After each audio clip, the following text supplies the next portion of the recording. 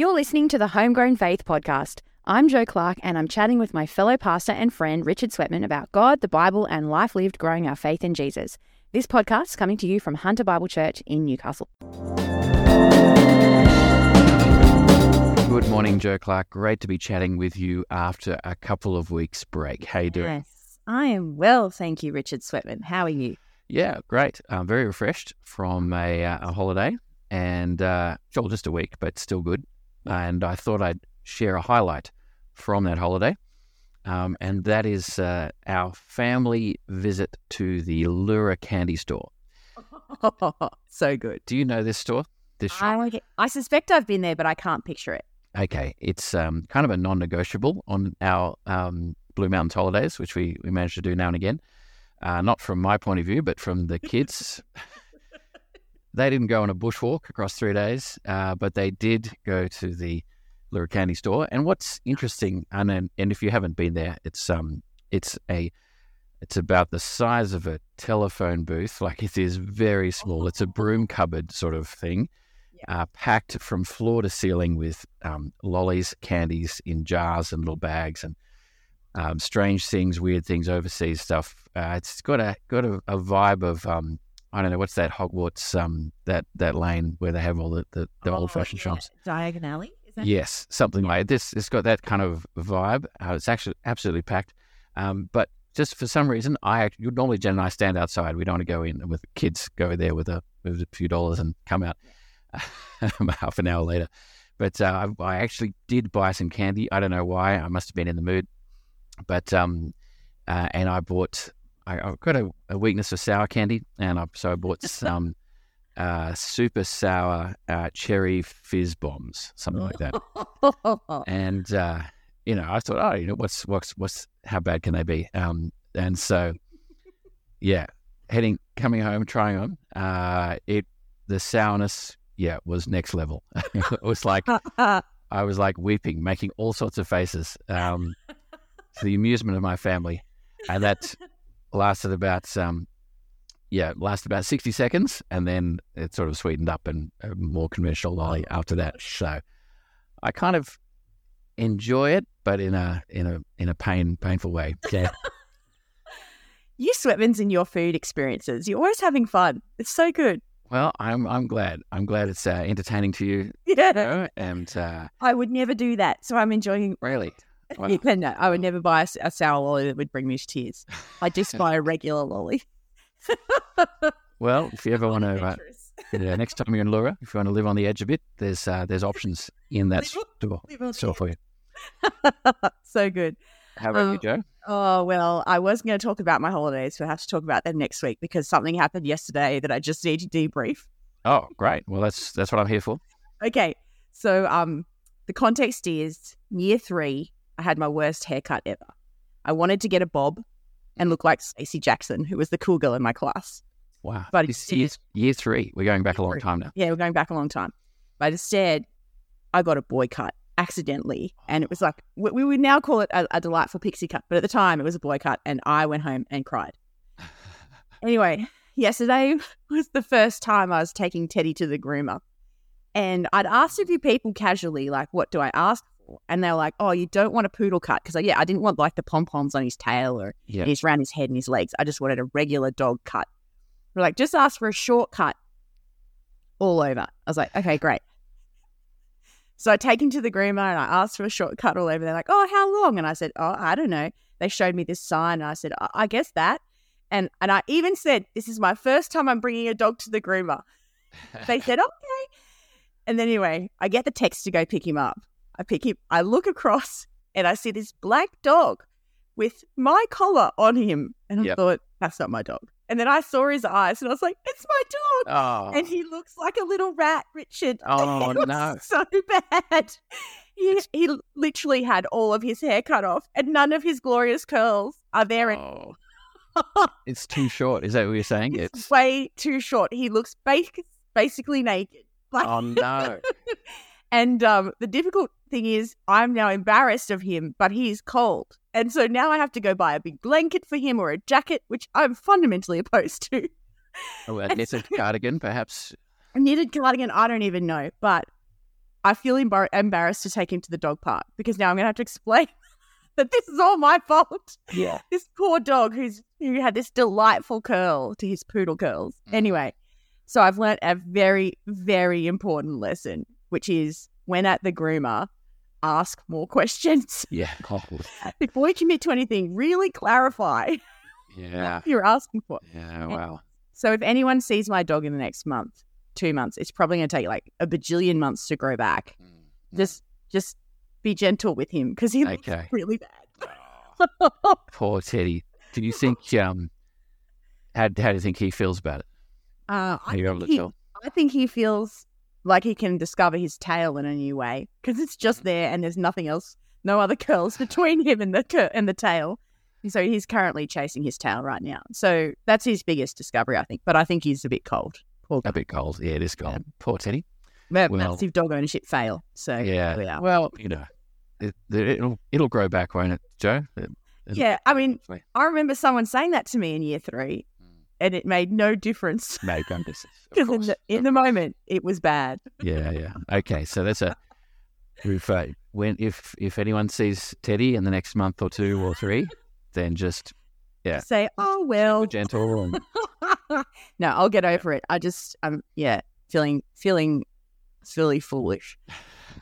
But anyway, let's move on to more important things. Yes. The dog grooming. Yes, as we do. Let's hear it. What have you been reading in the Bible, Joe? Well, I've been reading in Exodus 9, and I've been really enjoying digging into Exodus over the last couple of weeks. But something that struck me was in Exodus 9, where in the moments where Moses and Aaron are interacting with Pharaoh, and then there's been the plague of the livestock, the plague of the boils, and the plague of the hail.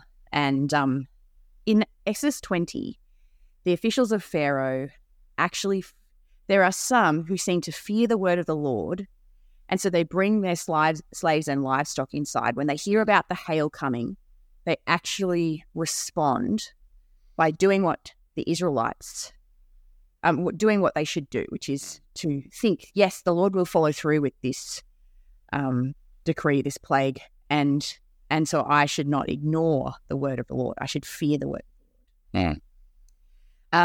Others ignored, and then just a little bit later in the passage, you see how Pharaoh doesn't fear the Lord, but essentially it got me thinking about how Pharaoh, he's had multiple plagues happen by this point. Yeah. And the desired response is that he would fear the Lord and obey the Lord. And even his own officials are doing that, and he still doesn't. Yeah. Can you see where I'm talking about? There's a sentence in there. A sentence where he fails to fear the Lord. Does not fear the Lord. No. Can't see it in front of me. And there's a description right at the end in verse 35 where it says, so Pharaoh's heart was hard and he would not let the Israelites go, just as the Lord had said through Moses. And so anyone who's read Exodus before, this theme is a really strong theme of the hardening of Pharaoh's heart. But it just makes me think, there it is in verse 30. Yeah. I know that you and your officials still do not fear the Lord God. So there's a description of Pharaoh not fearing. And it just makes me think about how it's a right thing for a fearful response to God, which would lead to obedience. And you see that theme carry all the way through the Bible. And it's just a funny word because the idea that we would say, oh, I fear God today, you don't really use that language. Now it seems quite old school language. But that's what I actually think I want, which is to hear God's word, be in awe of his power and might, and sort of have that trembling response to God being God and me being a created being in his world. Yeah. And that leading to obedience. And I can only do that because Jesus has saved me. Yeah. But anyway, it was quite a simple reflection, but it just got me thinking about fear. Yeah, I think it's a helpful thing to notice as you go through, as you were talking about that question of fearing the Lord. One thing that's always struck me from Romans chapter 3 is that when he finishes the argument about human sinfulness with a bit of poetry and quotations from the Old Testament, in Romans 3 verse 18, the last thing he says really is, there is no fear of God before their eyes. So fear of God is like that's the last word there on the sinfulness of Jews and Gentiles and moralistic Greeks and everything. There is no fear of God before their eyes. So to have no fear of God, that's a problem. So we see that in Pharaoh as well. Yeah. And so when people say, "Oh, you're a God-fearer," I'm always like, "Oh, what's that weird language there?" But actually, that's a right response. And so, it's been, I'm thankful for a God that we can get to know our God better, but also want to have a right fear of Him. Yeah. So Exodus 9, there you are. Yeah, no, fantastic. That's good, Jack. And what have you been reading, mate? Well, I have, on holidays, I cracked open a big book, Biblical Critical Theory, by Christopher Watkin, How the Bible's Unfolding Story Makes Sense of Modern Life and Culture. Now, this book has been released recently, and it's sort of inspired by Augustine's City of God, which you remember I've shared a couple of times. I've been reading it. I finally got through it in the holidays. Great. With a level of determination, but enjoyment along the way. And so now, having read that, I've thought, yes, this is a book I'll have a look at. A few people have been talking about this book in podcasts and blogs and interviews and things like that. And I got to hear Christopher Watkin speak at the Gospel Coalition conference last year. And so, this is a book I've been keen to get into. So it's longish. So you about 600 pages. So you may hear me again on this on this book. But what Augustine did in the City of God was, in the first half, do a big takedown of Roman culture, a big critique of Roman culture, particularly the foolishness of the God system they had there, the superstitions, the idolatries, and just how foolish that was. Even the philosophers, that it wasn't consistent with logic or even their own values. It was just ridiculous. Big takedown there. Then in the second half, he kind of builds up, how do we understand the big picture of the world and the universe? And that is that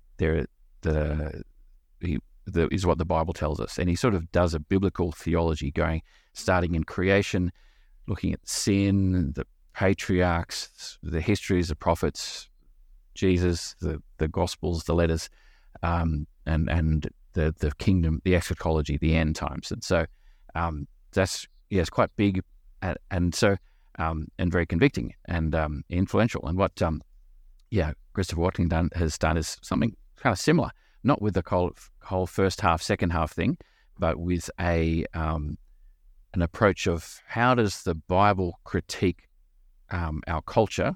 How does it enlighten, shine light on, help us understand or criticize or show the flaws in the way our culture thinks and behaves and acts? And also to do that in a kind of sequential biblical theology way. So he doesn't just pick random things. He starts with creation, the Trinity starts with creation, looks at sin, humanity, what does that show us? He's got a chapter coming up on from Lamech to Noah. I can't wait to read what Lamech to Noah has to say to our culture. And so it's been very, great structure, great idea. And also something I'm loving is the way that he's just read a lot of stuff that I haven't read. Like Christopher Watkin, he's from a philosophy department. He's a Christian, a very biblically grounded Christian, theologically grounded. But he has read stuff like Sartre or Plato or Rousseau or Derrida, and names I've heard of but not really read much of, and a whole lot of other stuff. And so he really knows what he's talking about and brings, real insight into these things that inform our culture that are pretty unfamiliar to me. So having given all that introduction, I've only got a minute or so to share something I've enjoyed in the last chapter, which is a chapter called Sin and Autonomy. It's one of 2 or 3 chapters coming out of the sin thing from Genesis 3. And what he's talking about is how the move by Adam and Eve, the sin there, a big part of that was a reaching for autonomy, being their own masters and kind of their own God. And so I'll do a little quote here. He says, "The same desire for autonomy is evident in those who say that unless God shows himself to them in such and such a way, they will not countenance believing in him. This is to suggest that God must treat us as the ultimate arbiters of what is acceptable proof, regardless of what God himself may or may not have to say on the matter, and meet us on our own terms before there can be any question of faith. Translated into religious language, this comes out as, God, if you bow down to me as your God, I will then, and only then, bow down to you, and in so doing validate my own superior judgment. So, yeah, so I thought, I'd love to imagine having a conversation like that with someone who, who's demanding proof from God or something. So, I'm not quite sure how that'll translate into my evangelism or apologetics or ministry, but just an intriguing and compelling thought. Yeah, that this is not a humble inquirer we're talking about who's wanting proof. It's someone who's repeating the same errors of Adam and Eve in stretching through autonomy and godlike authority. That's really interesting, because so often as I encounter someone who's asking questions about God, I can feel almost impressed because they're thinking so deeply and they're questioning and they're really wrestling. But what you've just read, that quote, makes me think, is there a seeking of autonomy? Are we asking God to bow down to us when we, as humanity, do that? Ooh. Yeah. But fascinating. No, there we are. So we may get some more insights from this book over the coming months. But Biblical Critical Theory by Christopher Watkin. Okay, sounds good, mate. Yeah. Now we're out of time. Yes. It has been great chatting with you about sour candy, grieving with you about the loss of your Teddy. And laughing. We can all laugh as well. Can we? Okay. Yeah, we can. He does look really funny. I laugh every time I see him. Exodus 9 and Biblical Critical Theory. So It's been a great conversation today, Jo. Yeah. And if people are enjoying listening, why not share the podcast with someone who you wouldn't mind talking more about Jesus with, or who you think, they might enjoy that. Why not give it a share? That we would love that. Indeed. But that's all for now. We'll look forward to chatting again next time, Jo. Sounds good. See you, mate. Bye.